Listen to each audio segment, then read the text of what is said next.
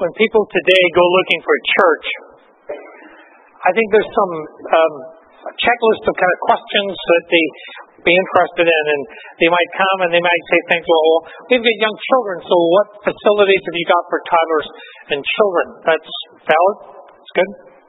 What have you got for young people and young adults today in our world? And so they want to know about the youth ministry and the youth programs. They might say, what kind of music do you sing?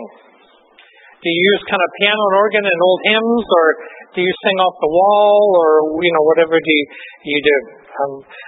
Frankly, I enjoy kind of some of the old hymns, and I enjoy the new stuff that we sing. I really enjoy the range of music.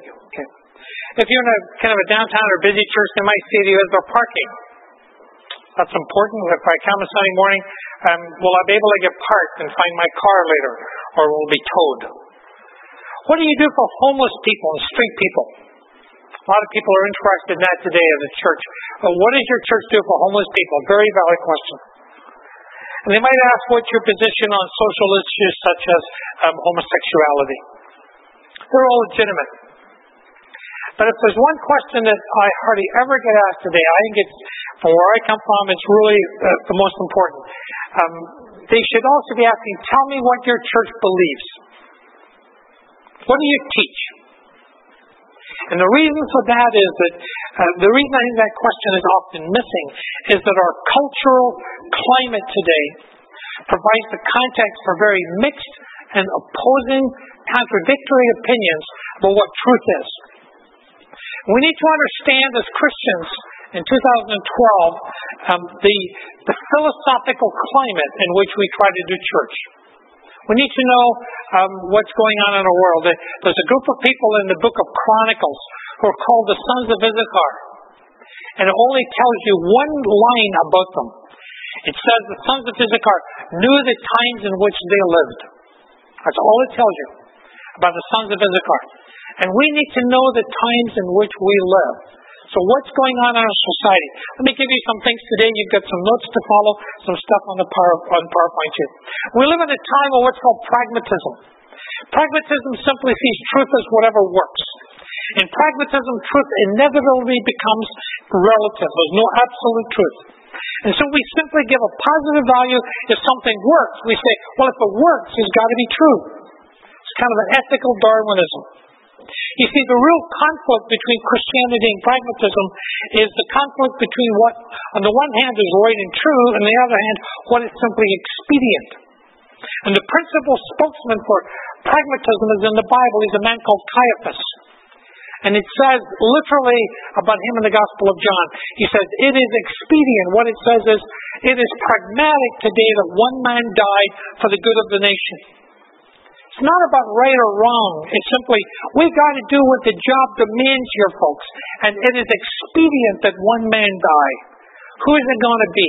It really doesn't matter. That's pragmatism. We live also in a culture and in a country of pluralism. Under the Charter of Rights and Freedoms, Canada defines itself as a pluralistic nation.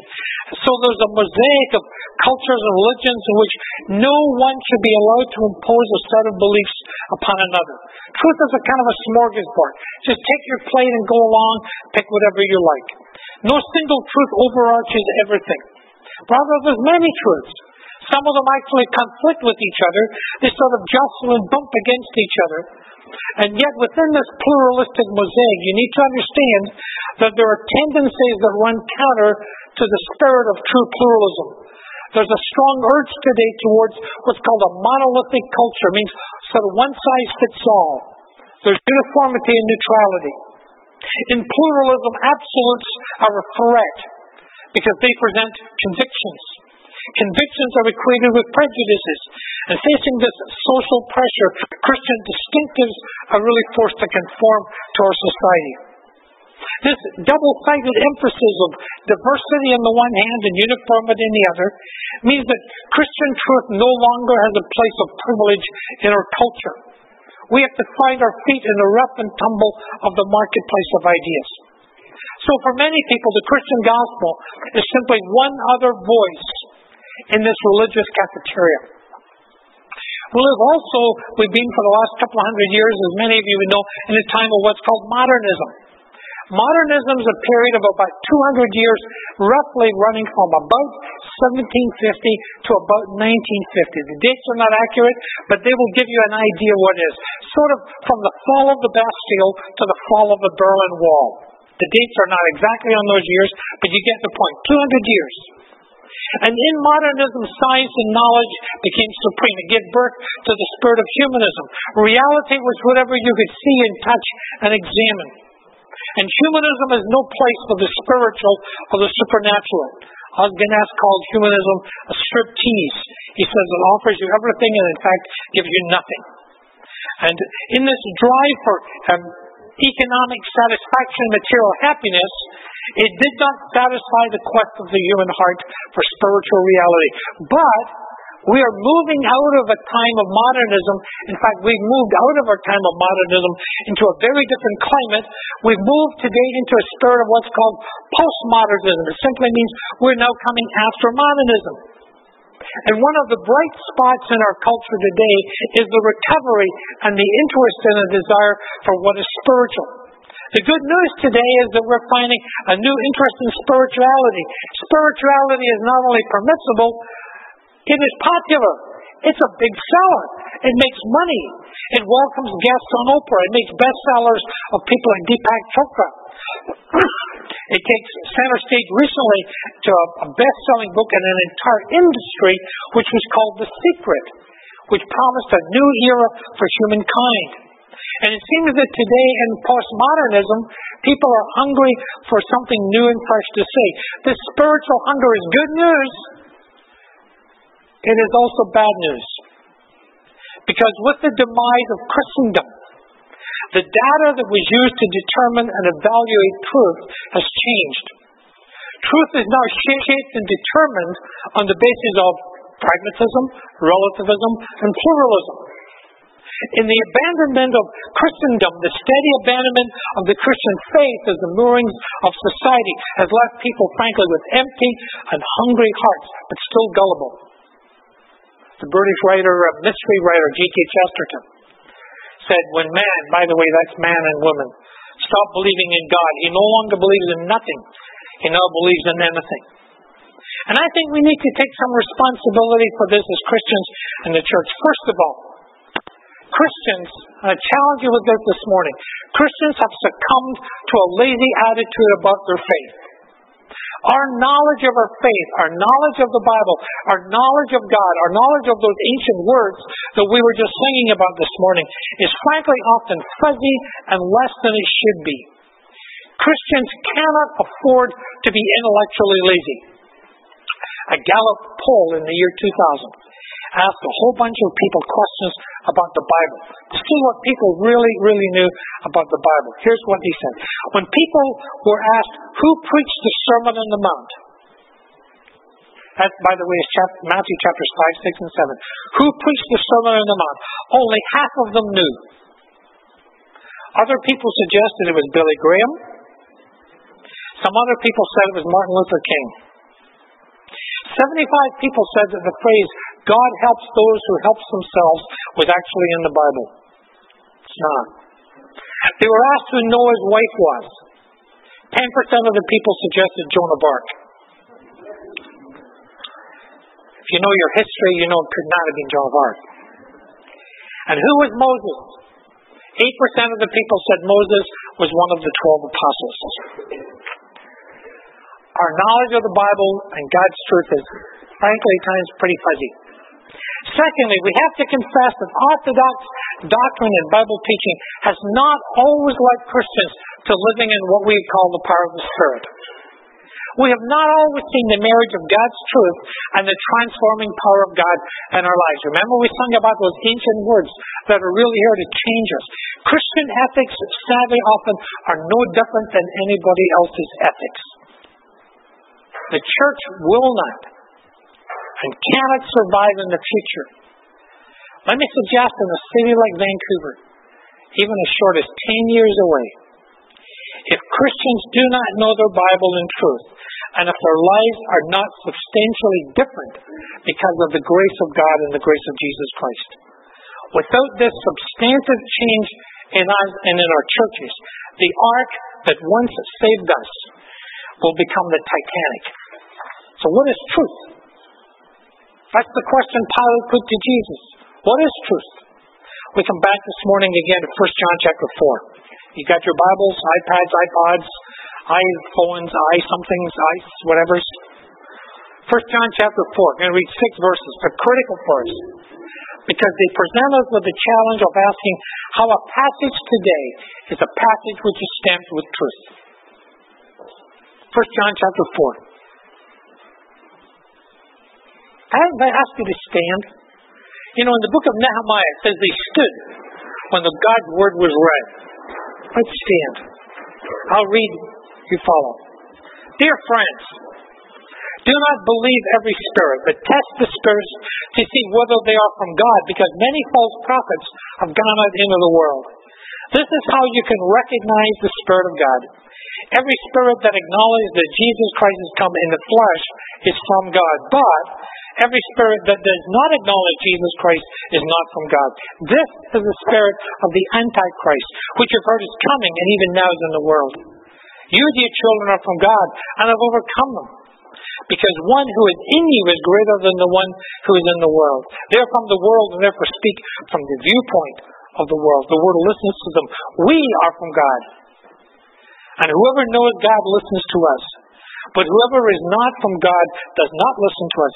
This is how we recognize the spirit of truth and the spirit of falsehood. So, Father, this morning, as we take a few minutes to probe our way into this word, may you help us to know and affirm and be committed to truth in our lives and be able to recognize truth for what it is. Amen. Please be seated. So John begins with a warning. And I think it's a very important warning for our postmodern culture. He says, test the spirits. It's the word for test in metal. It means put truth in the crucible and turn up the heat and see what level of purity it has. 1 Thessalonians 5 gives exactly the same challenge. It says to us, test everything. Hold on to what is good. You see, today you cannot afford to be gullible and you cannot afford to be closed-minded. So what kind of grid do we have in our minds? What kind of checklist, what kind of matrix do we build to check for truth? Without that, we do not have the ability or the competence to separate and sift truth from error. So here's a challenge what it means for us. Because Paul says, do you remember young Timothy, 2 Timothy 4, for the time will come when men and women will not put up with sound doctrine. Instead, to suit their desires, they will gather around a great number of teachers to say what their itching ears want to hear. They will turn away from the truth and turn aside to myths. So let me this morning, as a framework, give you 7 things that you might use as a checklist for truth. So when I test the spirits, and I want to say, is this a truthful message? Here are 7 things and a matrix that you can apply to that. Number 1, does this message lead me to love God more? It says in the book of Deuteronomy, chapter 13, if a prophet or one who foretells dreams appears among you and announces to you a miraculous sign or wonder, and if a sign or wonder which you've spoken takes place, and he says, let us follow other gods, gods you've not known, and let us worship them, you must not listen to the words of that prophet or the dreamer. The Lord your God is testing you to find out whether you love him with all your heart, with all your soul. Christian truth is rooted, first of all, in the belief that there's only one God. And as the Shema says in the book of Deuteronomy, we are to love him with all our heart and soul and mind and strength. Jesus says that this is the first and the greatest commandment. So the starting point for truth might simply be this. What am I listening to? Is it asking me to move closer to loving God and serve God more, or in some way that I will see with discernment and insight? Or might this truth be leading me down a road that will really take me away from God? Maybe that's a starting point. Number 2, does this teaching affirm and confirm the fullness of God in Jesus? 1 John chapter 4 we just read says, a truthful message agrees with the truth that, notice the phrase, that Jesus Christ has come in the flesh. That's because the person of Jesus Christ is the touchstone of truth or error. The most critical question we can ask about truth is this: what does it say about Jesus? Who is Jesus? And you remember that as we work through 1 John, that John is challenging the spirit of Gnosticism, which separated the spiritual and the physical. In the person of Jesus, and it says in the gospel, the word became flesh. This division is ended. Colossians chapter 2. For in Christ all of the fullness of God dwells, Paul says, in bodily form. All of the fullness of God appears in the flesh and blood of Jesus. Christian truth is founded on the basis that Jesus is fully God, fully man, that he existed in eternity with the Father. That is not something, by the way, which Jehovah's Witnesses can accept. They believe that Jesus was a created being, and there's a time in which he did not exist. Their teaching fails to test. It also says that much of the New Age teaching about Christ consciousness fails the test. The truth of the incarnation which we celebrate at Christmas, "O come, let us adore him, Christ the Lord," is the ultimate yardstick about which we will measure everything. But the tests don't stop there. Test number 3. Does this message ask me to yield, surrender myself to Jesus as Lord? When Paul wrote to the church in the city of Corinth, Corinth, by the way, was a seaport. It was a very immoral, very evil city. He was writing to a church that had distorted all kinds of false spirits from genuine or authentic spirits. They knew the reality of a false charismatic spirit, but they also wanted to know what was an authentic charismatic spirit. So he says to them in what we call chapter 12, "Now about spiritual gifts, brothers," and I want to add sisters, "I don't want you to be ignorant. You know that when you were pagan, somehow you were influenced and led away to dumb or mute idols. Therefore, I tell you that no one who is speaking by the Spirit of God can say Jesus is accursed. And no one can say Jesus is Lord except by the Holy Spirit." So a truthful message then is one that will move men and women and young people to bring their lives under the authority and the lordship of Jesus Christ. Paul says that's what the Holy Spirit does to us. In a time then, and I say in a time now, in which there's a great emphasis and a lot of confusion about the role of the Holy Spirit, we need to remember the teaching of Jesus. But when the Spirit of truth comes, you see, the Holy Spirit is the Spirit of truth. He will guide you unto all truth, and he will glorify me. So we need to ask, if I follow this teaching, will this lead and guide me to knowing and experiencing the truth that Jesus Christ is the Lord of my life? If I follow this teaching, will it lead me closer to the place where I find that I bow my will and I bend my knee to Jesus? You need to ask that. Text number 4. Is this teaching consistent, a word I use a fair bit, with the tapestry of God's Word? Now, you know and I know that the Scriptures teach a lot of things. And to understand them properly, you've got to keep them in delicate balance, not at times in tension with each other. Most heresies begin as truth taken out of context. You lift a verse here and a verse there, you magnify it and you enlarge it out of proportion to its original meaning and intent. And so the fragile, what I call the tapestry of God's Word is broken. We need to understand in the Bible there's what I call large truth or big truth, the great themes of God, redemption, salvation, grace, and then there's smaller truths. And the smaller truths have to nest inside the teaching and the emphasis of the large truth. When we allow smaller truths to dominate, the real message, the big truth, will easily become distorted and out of context. You understand that? So the big truth always has to dominate, and small truths have to nest inside that. People will often argue what they're teaching is in the Bible. That may be true. The words may be in the Bible. But if they take them out of context, they can distort their meaning. And very frankly, they can say almost anything they want. Say this carefully. Not everything in Scripture has to be read and followed with the same weight. When we follow the demands of Scripture, we need to understand how it applies.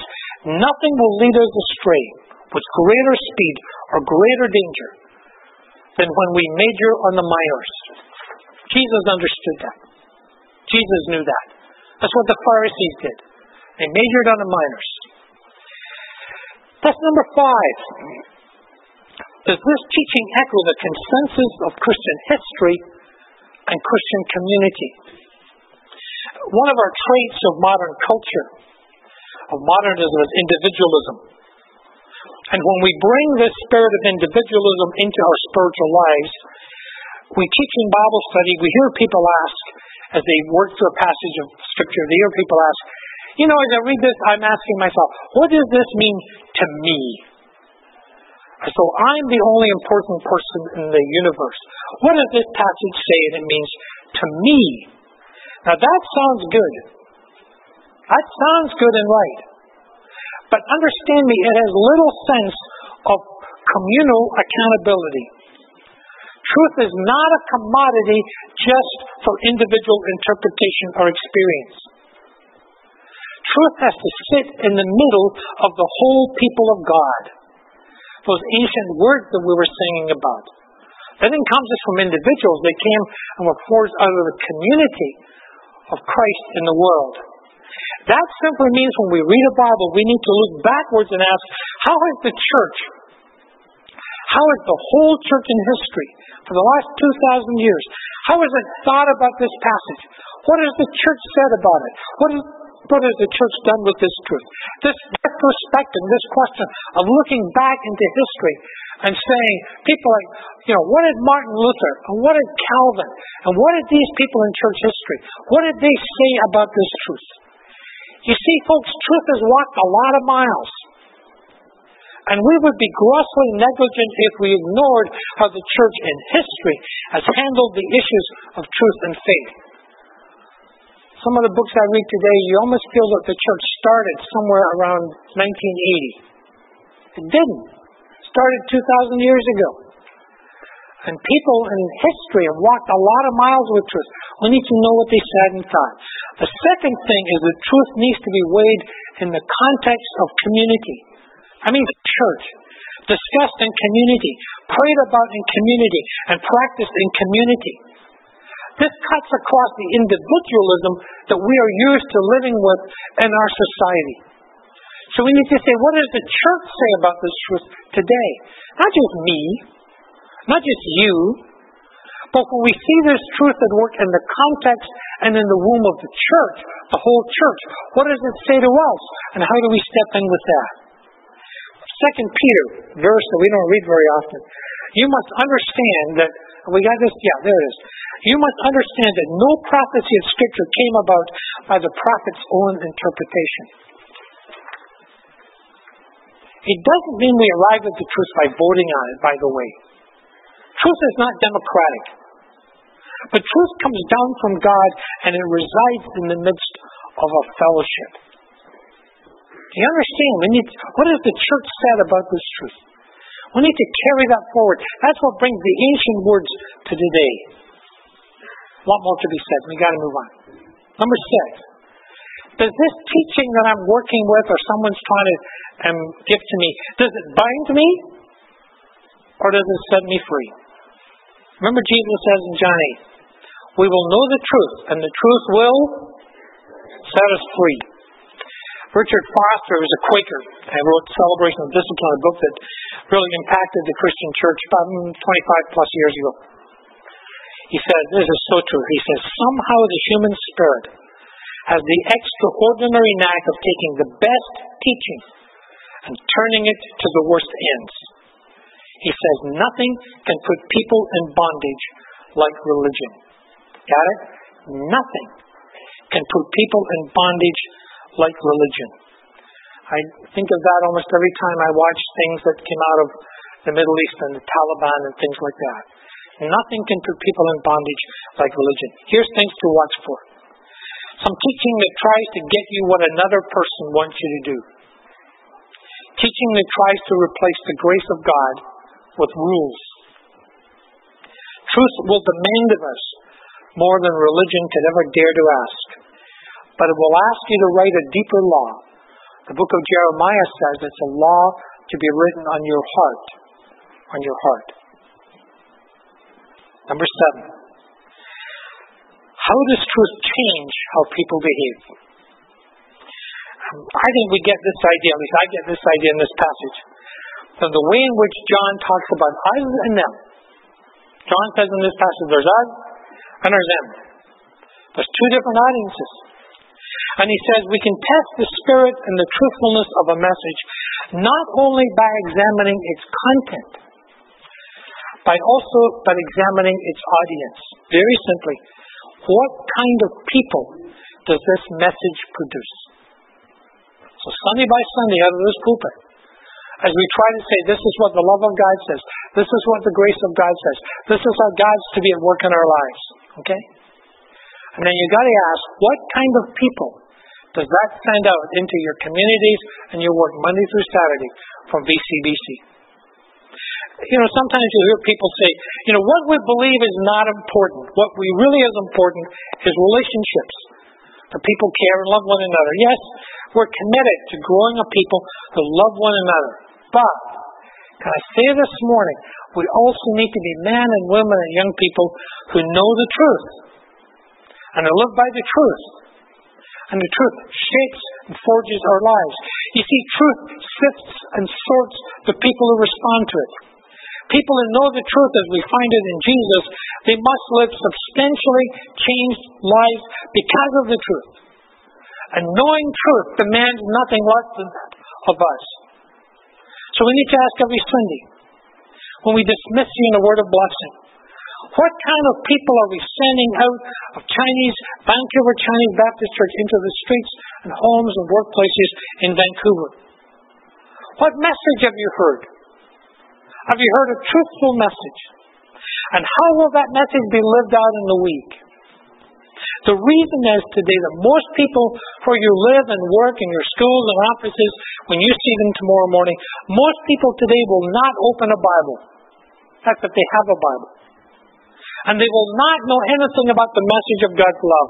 But do you know that God is giving them a Bible?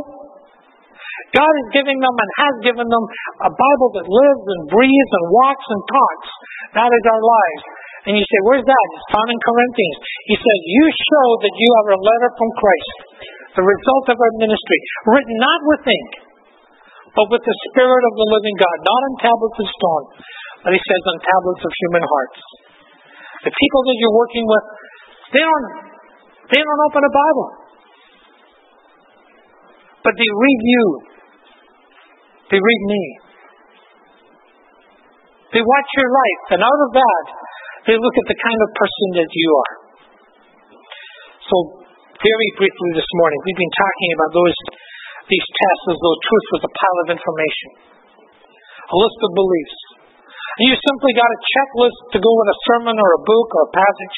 You simply got your checklist and you say, yes, is that, yes, is that, yes, is that, yes, is that.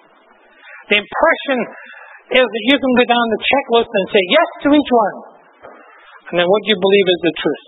Can I just say to you this morning, as we turn into communion in a moment, that falls so far, far short. It is that. But it is so, so much more. Embracing the truth is not an intellectual checklist. Embracing the truth is to intimately know and to fall in love with a person whose name is Jesus. When you take bread and wine in a moment this morning, can you know that you are being nourished, you're being fed, you're being embraced, you're being loved by this one who is the truth. Pastor Cindy's going to come and lead us to that.